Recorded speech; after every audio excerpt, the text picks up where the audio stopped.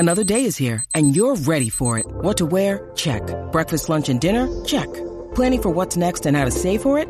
That's where Bank of America can help. For your financial to-dos, Bank of America has experts ready to help get you closer to your goals.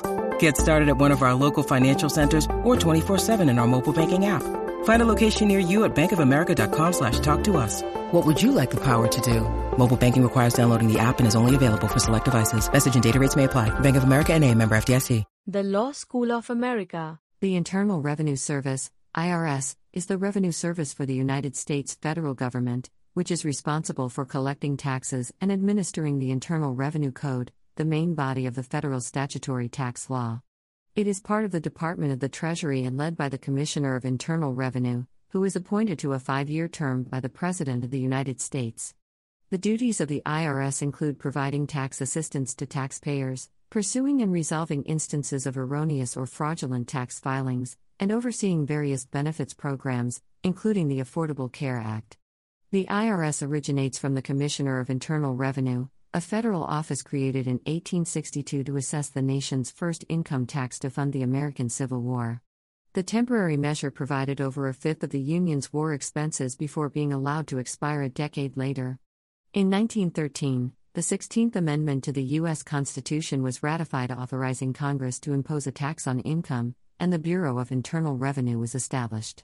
In 1953, the agency was renamed the Internal Revenue Service, and in subsequent decades underwent numerous reforms and reorganizations, most significantly in the 1990s. Since its establishment, the IRS has been responsible for collecting most of the revenue needed to fund the federal government, albeit while facing periodic controversy and opposition over its methods, constitutionality, and the principle of taxation generally. In recent years, the agency has struggled with budget cuts and reduced morale. As of 2018, it saw a 15% reduction in its workforce, including a decline of more than 25% of its enforcement staff. Nevertheless, during the 2017 fiscal year, the agency processed more than 245 million tax returns. History: American Civil War, 1861-65. In July 1862, during the American Civil War, President Abraham Lincoln and Congress passed the Revenue Act of 1862, creating the Office of Commissioner of Internal Revenue and enacting a temporary income tax to pay war expenses. The Revenue Act of 1862 was passed as an emergency and temporary wartime tax. It copied a relatively new British system of income taxation, instead of trade and property taxation. The first income tax was passed in 1862. The initial rate was 3% on income over $800, which exempted most wage earners. In 1862, the rate was 3% on income between $600 and $10,000, and 5% on income over $10,000. By the end of the war, 10% of Union households had paid some form of income tax, and the Union raised 21% of its war revenue through income taxes. Post-Civil War, Reconstruction, and Popular Tax Reform, 1866 to 1913. After the Civil War, Reconstruction, railroads, and transforming the North and South war machines towards peacetime required public funding. However, in 1872, 7 years after the war, lawmakers allowed the temporary Civil War income tax to expire. Income taxes evolved, but in 1894 the Supreme Court declared the income tax of 1894 unconstitutional in Pollock v. Farmers Loan and Trust Company, a decision that contradicted Hilton v. United States. The federal government scrambled to raise money. In 1906, with the election of President Theodore Roosevelt, and later his successor William Howard Taft, the United States saw a populist movement for tax reform. This movement culminated during then-candidate Woodrow Wilson's election of 1912 and in February 1913, the ratification of the 16th Amendment to the United States Constitution.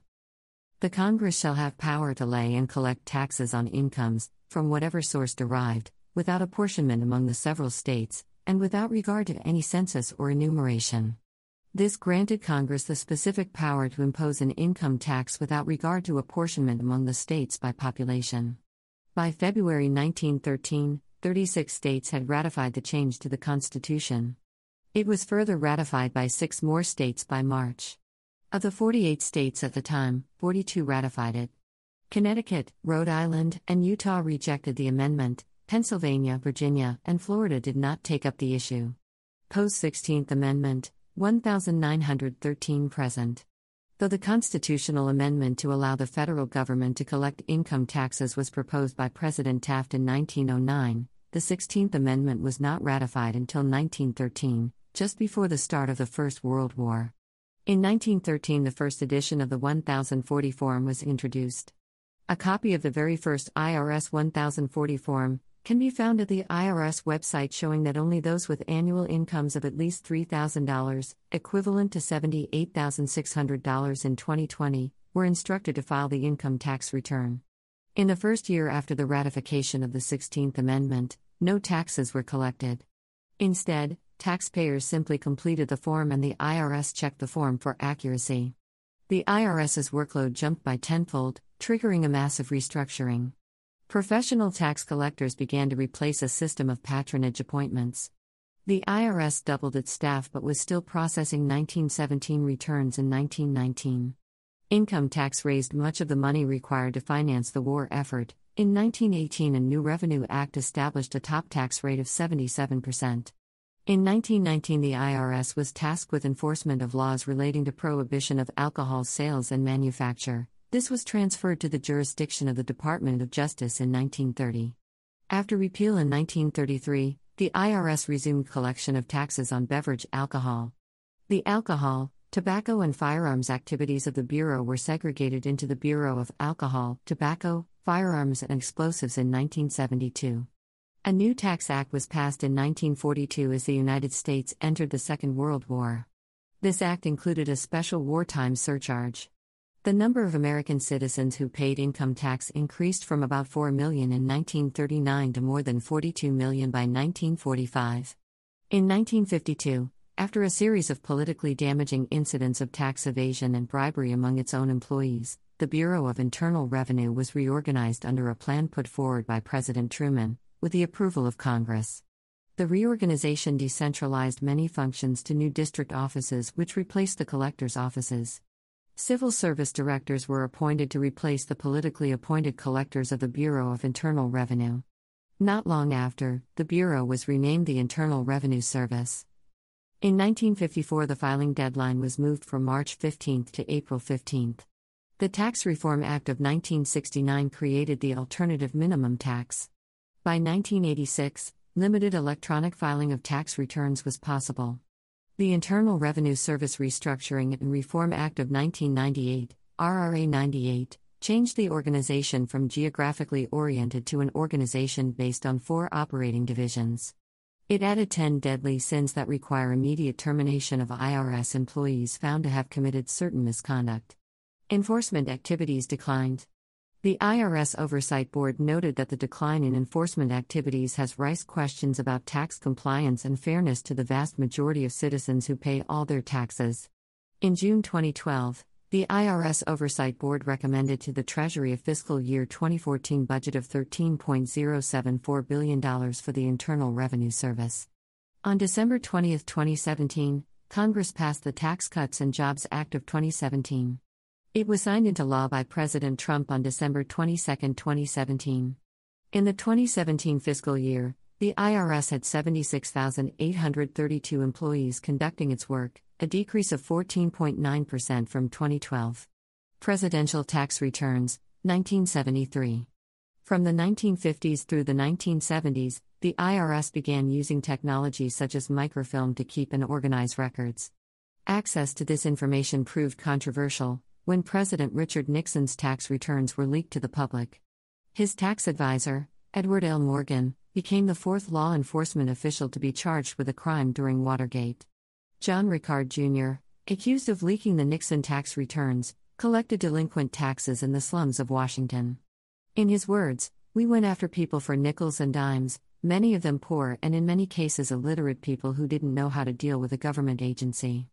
Ricard admitted that he saw the returns, but denied that he leaked them. Reporter Jack White of the Providence Journal won the Pulitzer Prize for reporting about Nixon's tax returns.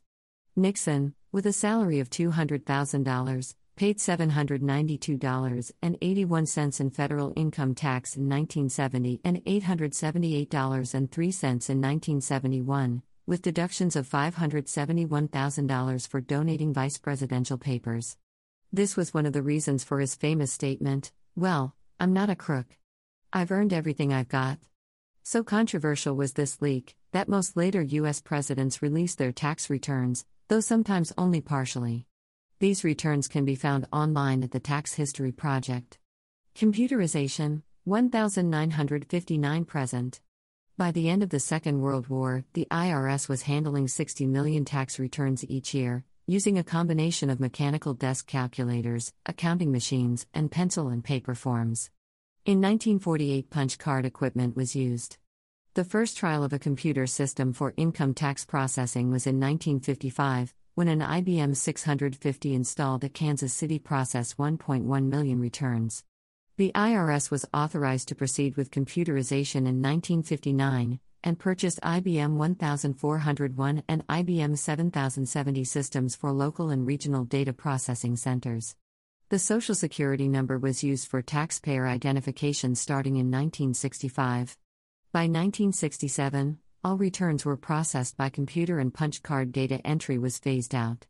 Information processing in the IRS systems of the late 1960s was in batch mode. Microfilm records were updated weekly and distributed to regional centers for handling tax inquiries. A project to implement an interactive, real-time system, the Tax Administration System, was launched that would provide thousands of local interactive terminals at IRS offices. However, the General Accounting Office prepared a report critical of the lack of protection of privacy in TAS, and the project was abandoned in 1978. In 1995, the IRS began to use the public internet for electronic filing. Since the introduction of e-filing, self-paced online tax services have flourished, augmenting the work of tax accountants, who were sometimes replaced. In 2003, the IRS struck a deal with tax software vendors. The IRS would not develop online filing software and, in return, software vendors would provide free e-filing to most Americans. In 2009, 70% of filers qualified for free electronic filing of federal returns. According to an Inspector General's report, released in November 2013, identity theft in the United States is blamed for $4 billion worth of fraudulent 2012 tax refunds by the IRS. Fraudulent claims were made with the use of stolen taxpayer identification and Social Security numbers, with returns sent to addresses both in the U.S. and internationally. Following the release of the findings, the IRS stated that it resolved most of the identity theft cases of 2013 within 120 days, while the average time to resolve cases from the 2011-2012 tax period was 312 days. In September 2014, IRS Commissioner John Koskinen expressed concern over the organization's ability to handle Obamacare and administer premium tax credits that help people pay for health plans from the health law's insurance exchanges. It will also enforce the law's individual mandate, which requires most Americans to hold health insurance.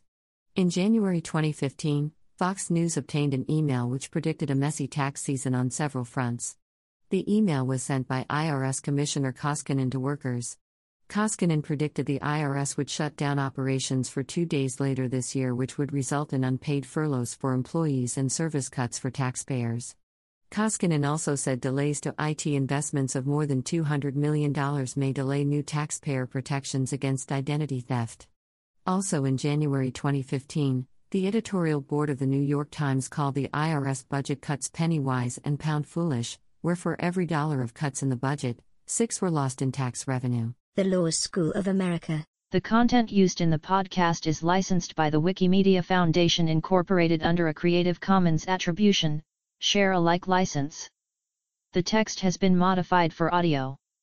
The content of these podcasts is for informational purposes only and do not constitute professional advice. These podcasts are not associated with the Wikimedia Foundation in any context. The Law School of America.